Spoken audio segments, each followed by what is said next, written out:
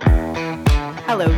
Sleep is a big topic in the baby days, and then you hit the toddler years and it feels like it all goes quiet.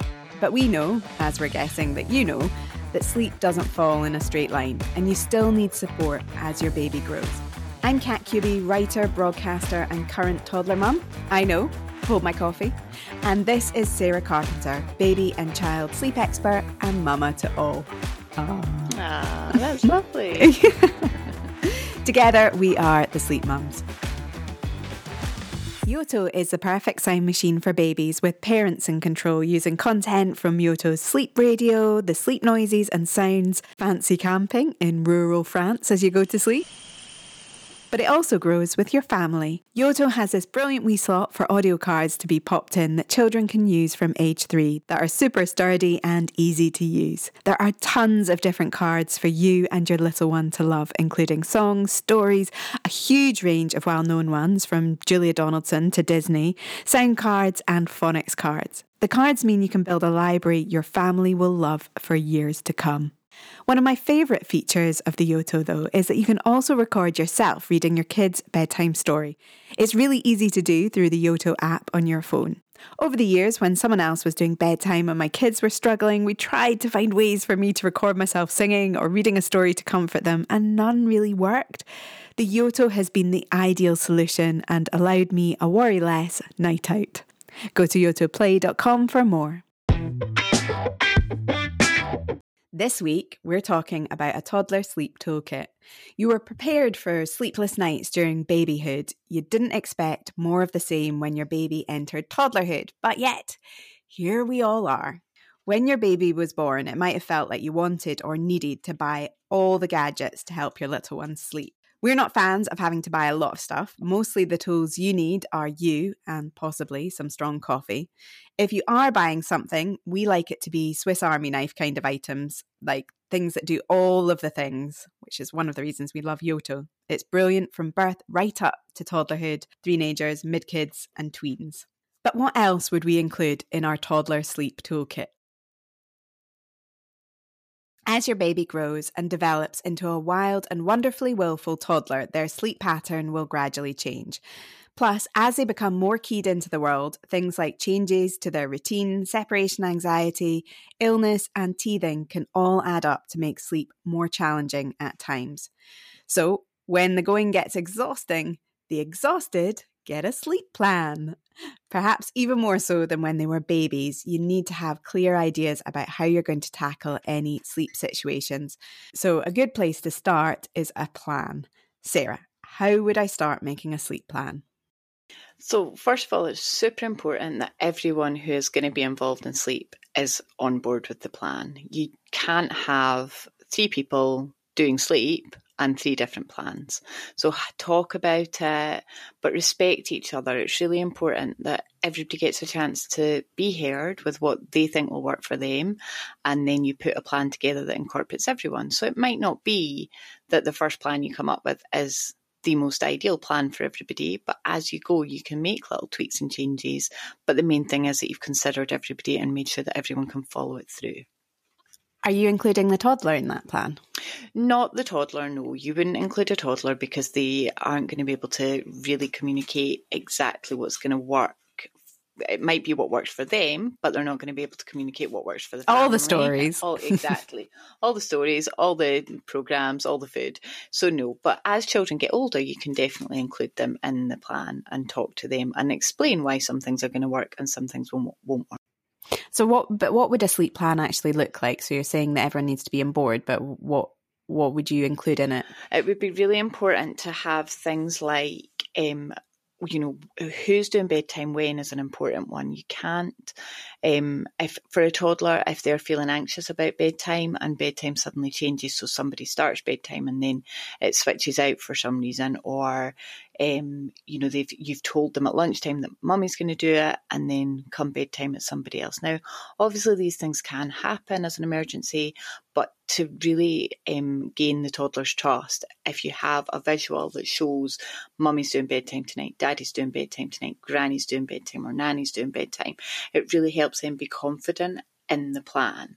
Then you need to think about what you actually want on the plan. So how many stories are you going to read? What works for everybody?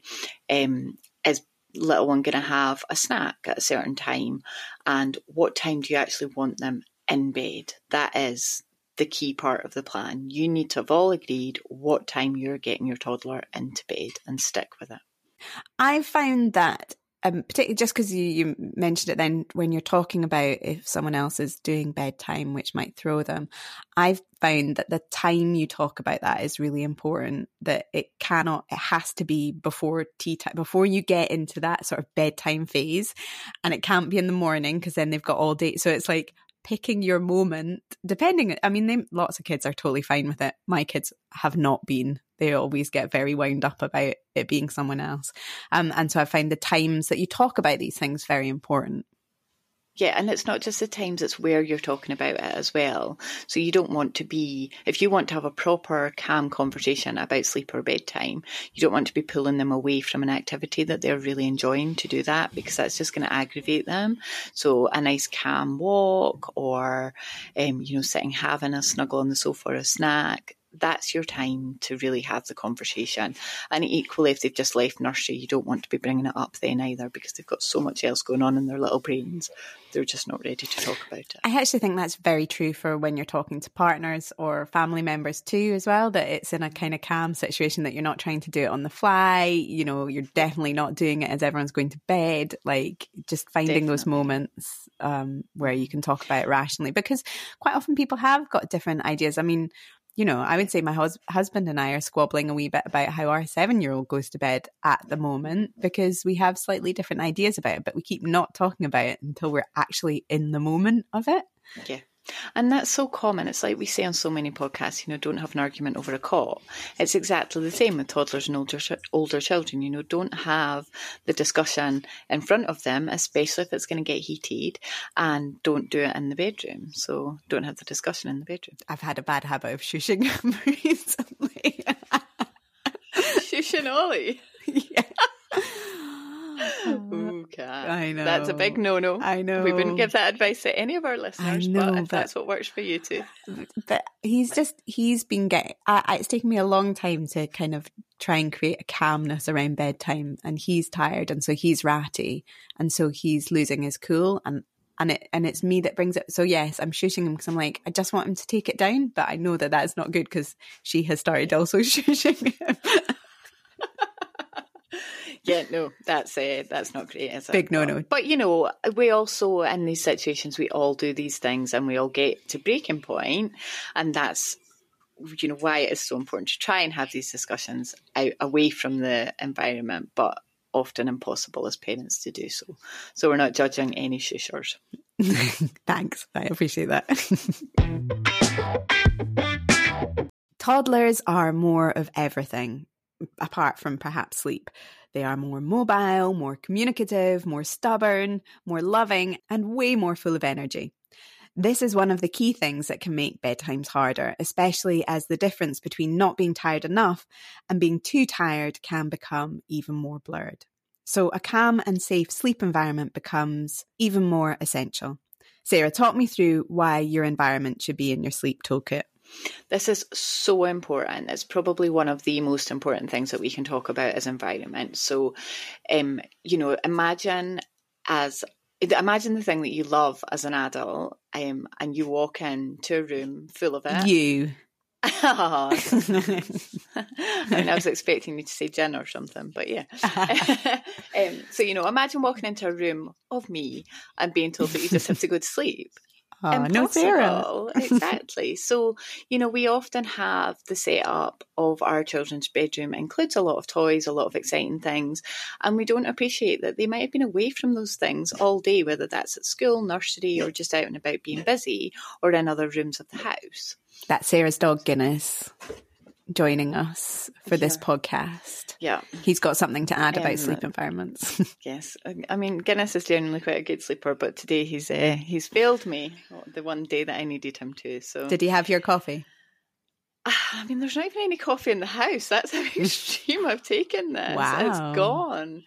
Cold turkey. So yes, you've you've set your children's room up, it's beautiful, but it's full of toys, it's full of things that they love, it's full of things of excitement, full of things that they want to play with, and then we're asking them to go to sleep. So think about your environment for a period of time, remove things. I look at my 3 bedrooms now, my children's bedrooms now, and my middle one at 9 literally has a wardrobe with clothes and a bed. And that's it. He has nothing else, because as soon as anything else goes in that room, he is just wild about going to sleep. It's like, oh, but I want to do this and I want to do that. And suddenly things that, I've encouraged him to play with for months, at that point in time, suddenly he wants to play with them. So it's just, thinking about things like that, but then also thinking about the temperature, the light and dark. It doesn't need to be blackout. If children want a little nightlight on or want the door cracked open, that's okay. So it's just thinking about your child's individual needs. But I think, for toddlers and for children, the toys and games and things is really important in the environment. You also want it to be safe for them, because obviously with toddlers, you're getting to the stage they might be moving from a cot into a bed. So you might have that sort of slight worry that they might climb out, or if they are in a bed, that they might fall out. How can you make sure it's a safe environment? So as much as we don't generally recommend video monitors for babies, I actually do really like video monitors for children, toddlers and children, so that you can see those signs coming, and that does just reassure parents. But you need to be aware of where your cot is as well. So make sure that it's not near any wires, not near windows, not near radiators, not near anything that they can then use to climb out on. It's very common to have either a changing table close to a cot or a dressing table or something, chest of drawers, and children will eventually use that as a tactic for climbing out. So, stick with your safe sleep guidelines. Have obviously for babes and children over 12 months, then you can have comforters and things in with them. But around about it, just keep it as basic as possible. I feel like this is quite, there's probably, there's quite a big thing, I suppose. A lot of toddlers tend to become a bit more worried about the dark. And maybe this is when we might encourage using night lights or magic lamps.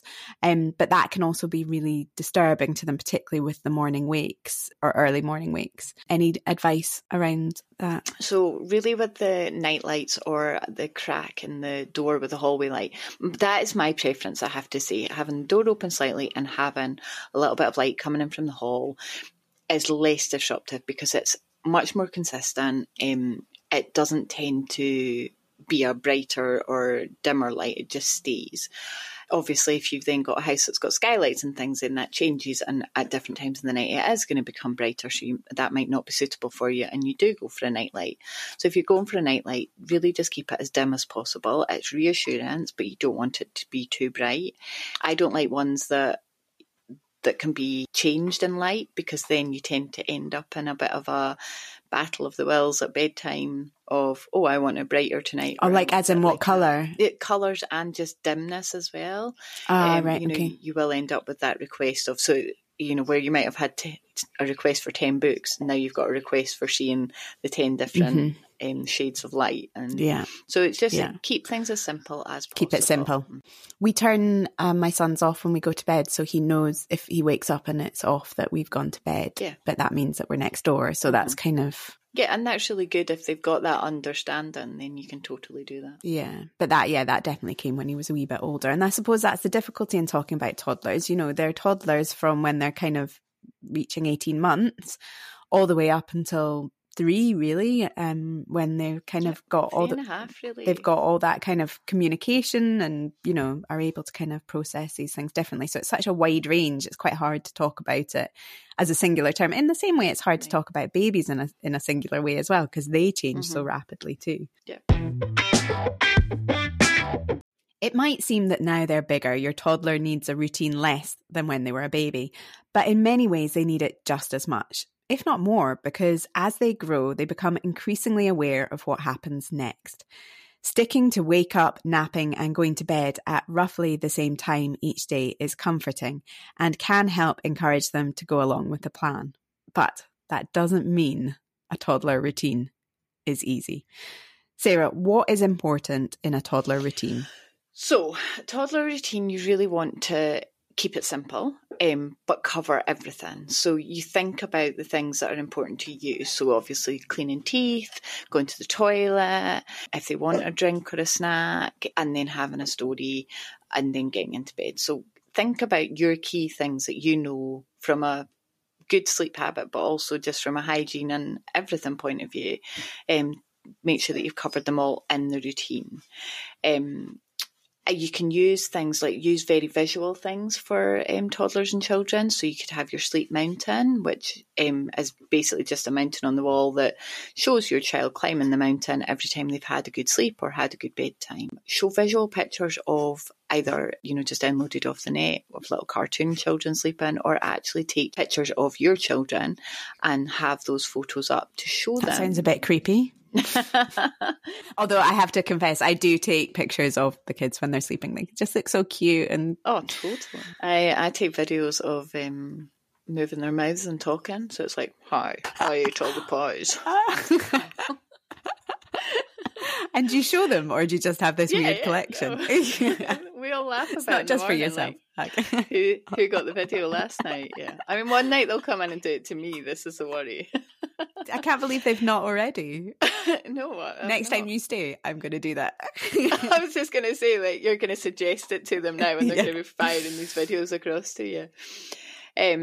So yes, no, the photos are really nice though, because they do actually just show, they not only show what you are expecting and asking them to do, but they actually reassure the child themselves, because they look back and they go, oh, look, I was asleep and I was happy and I was comfortable and I was safe.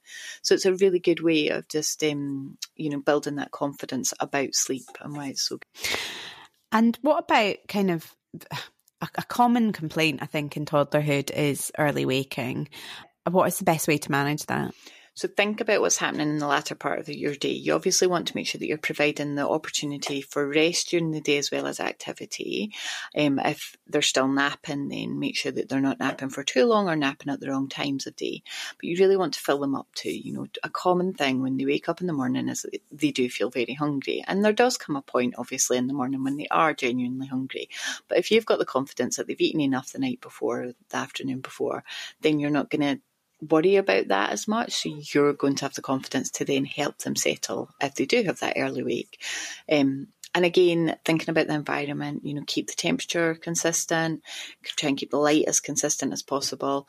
And if you know that you live in an area where there might be unexpected sounds, then using white noise and things like that into the toddler years can be really helpful. Often we'll reintroduce white noise for toddlers and children who have had a new sibling. With a busier brain, your toddler might need things to help them sleep more than ever, but these can also become a source of friction as your little one starts to push boundaries and their own wants on the world. So are things like comforters and noise aids a good or a bad thing for toddlers? So comforters are a good thing if they've chosen them themselves, but don't feel like you have to push it on them. It's one of those, you might have something that you like, but that might not be the thing that the toddler goes for, and that's totally fine. The time that they become a bad thing is if they're starting to throw them out of the cot or bed and demanding that you come back in and replace them. So how do you manage that though? Because obviously if they need it to go to sleep, but then they keep throwing it, like, what would you do? You would remove it. So if it's not working, then you wouldn't keep it. But they'll soon learn that if that's the thing that they really want to have with them, then it's better to keep it with them rather than throwing it away and not getting it back. So it's something to discuss, not at bedtime, and just make it clear that actually you can't just keep coming back in and out to replace it. What about the idea of putting multiple? Yeah, you can totally do that. If they all work, then definitely. Or just get a selection of the same and pop them in, definitely. Yeah, that's not a problem at all. With white noise or any other sort of noise aid, generally we would introduce it as babies to drown out the external noises, and keeping that, and for a lot of them, just having it on all the time is not a problem. But sometimes you'll find that you've stopped using it. And it would be when you were having another baby, a sibling, that you would start to reintroduce it at that point for the older one. And then they might decide to keep it after that. So yeah, none of these things are an issue unless they become an issue. If you feel like they're disrupting sleep, they're an issue. If you feel like they're not, they're working. And quite often, I guess, if parents haven't lost or got rid of a dummy when they're babies, it's quite often the time that they begin to think about it. Again, I know we've got a podcast on doing the dummy detox and we talk about it with toddlers, but I guess any kind of quick tips about that, because it obviously falls under being a comforter. I think, there's windows when it is easier to get rid of dummies and things like that, but certainly when they're toddlers, it's all about talking about it, explaining why you're getting rid of it, offering them an alternative, and then, using some sort of reward as well is really important. This sort of stage is maybe the sort of latter end of toddlerhood is when you kind of tend to see bad dreams starting or more fears around sleep. And comforters can maybe come in quite useful then, because obviously, it gives them something to kind of snuggle into or comfort them. But any advice around sort of bad dreams and or worries around it? A lot of reassurance. Always listen to worries, but if you feel that the worries are then preventing them going to sleep, make sure that, again, you're talking about the worries at different times of day. Some children like to draw out their worries, so rather than talking about them, they can just draw little pictures, and then I would just tuck them somewhere, so encourage them to draw it, tuck them away so that they've hidden those worries away, and then you can talk about it the next day, so that they're not absorbing all their energy at night. And then if they do wake up in the night with a worry or a nightmare, listen, reassure, get them back to sleep, and then address it in the morning. Always make sure that you do come back to any conversations that you've said that you're going to have. Make sure that you do come back to them. I feel like this is that, like, talking about, night terrors and nightmares is a kind of podcast in itself. But it also feels slightly connected to the fact that often you do potty training around in toddlerhood, and that can then be quite disruptive towards sleep. Like I've found with my kids that they are more likely to have bad dreams, or my daughter has night terrors when they need a wee. Definitely. They generally do tend to find that there'll be disrupted sleep around that time. So obviously making sure that they've done a big wee before they go to bed. Often people will lift them when they go to bed just to prevent that. And to be honest, it's not a bad idea. If you are finding that you're getting broken nights because of needing the toilet, then lifting them before you go to bed is a really good way to just stretch that sleep again. Some people obviously say that you shouldn't do that because it kind of creates a habit. It is the best thing to kind of rouse them when you lift them so that they're a wee bit awake. Yeah, so that they're aware of what they're doing, definitely. Yeah, you don't want them slumped over you down to sleep on your shoulder while they're going for a wee, because then obviously they might wee on you. Difference between wee and the bed. Yeah. Good point. Toddlers are still growing like weeds, fast and furiously. They go through so many developmental milestones, it can feel like as soon as you get a good run of sleep, another curveball gets thrown in the way.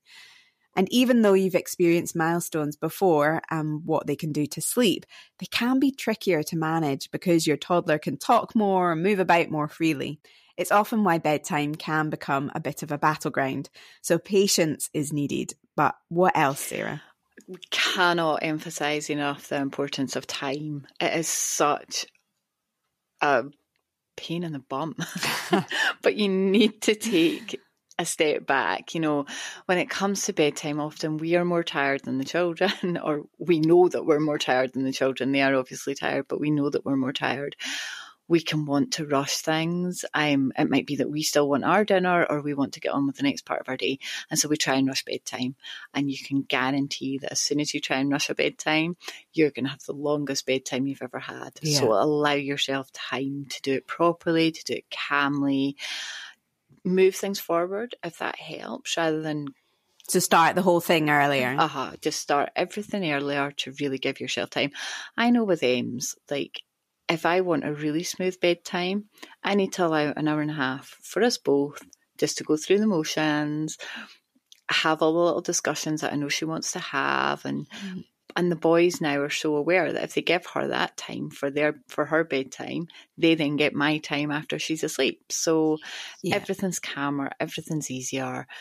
But it is hard when you're tired and grumpy and ready for your dinner and all the rest of it. It is hard to be able to rationalise actually more time means less time.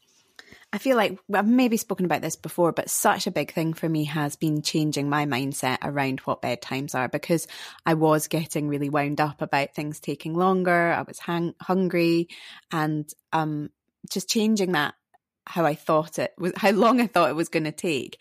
And also just reminding myself to be calm, like that, you know, the fact that they want more of me at that point of the day is because they're tired, and that I have to kind of suck it up otherwise. And that I don't mean that to sound all very like, oh, zenful parenting, because it's not. It's also a little bit of me going, well, if I don't do this, then I won't get time to myself, because actually if I keep the bedtime calm, they're more likely to go to sleep.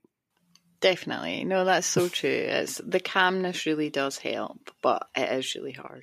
And I think also time is important in terms of if you are making changes, like things, you know, with toddlers can take longer for things to kind of work, I guess. But also, yeah, just having the patience to work through anything that's not quite working for you. And I guess that also particularly relates to early wakes, because I feel like that can be something that just kind of goes on, and then suddenly, and people said this to me with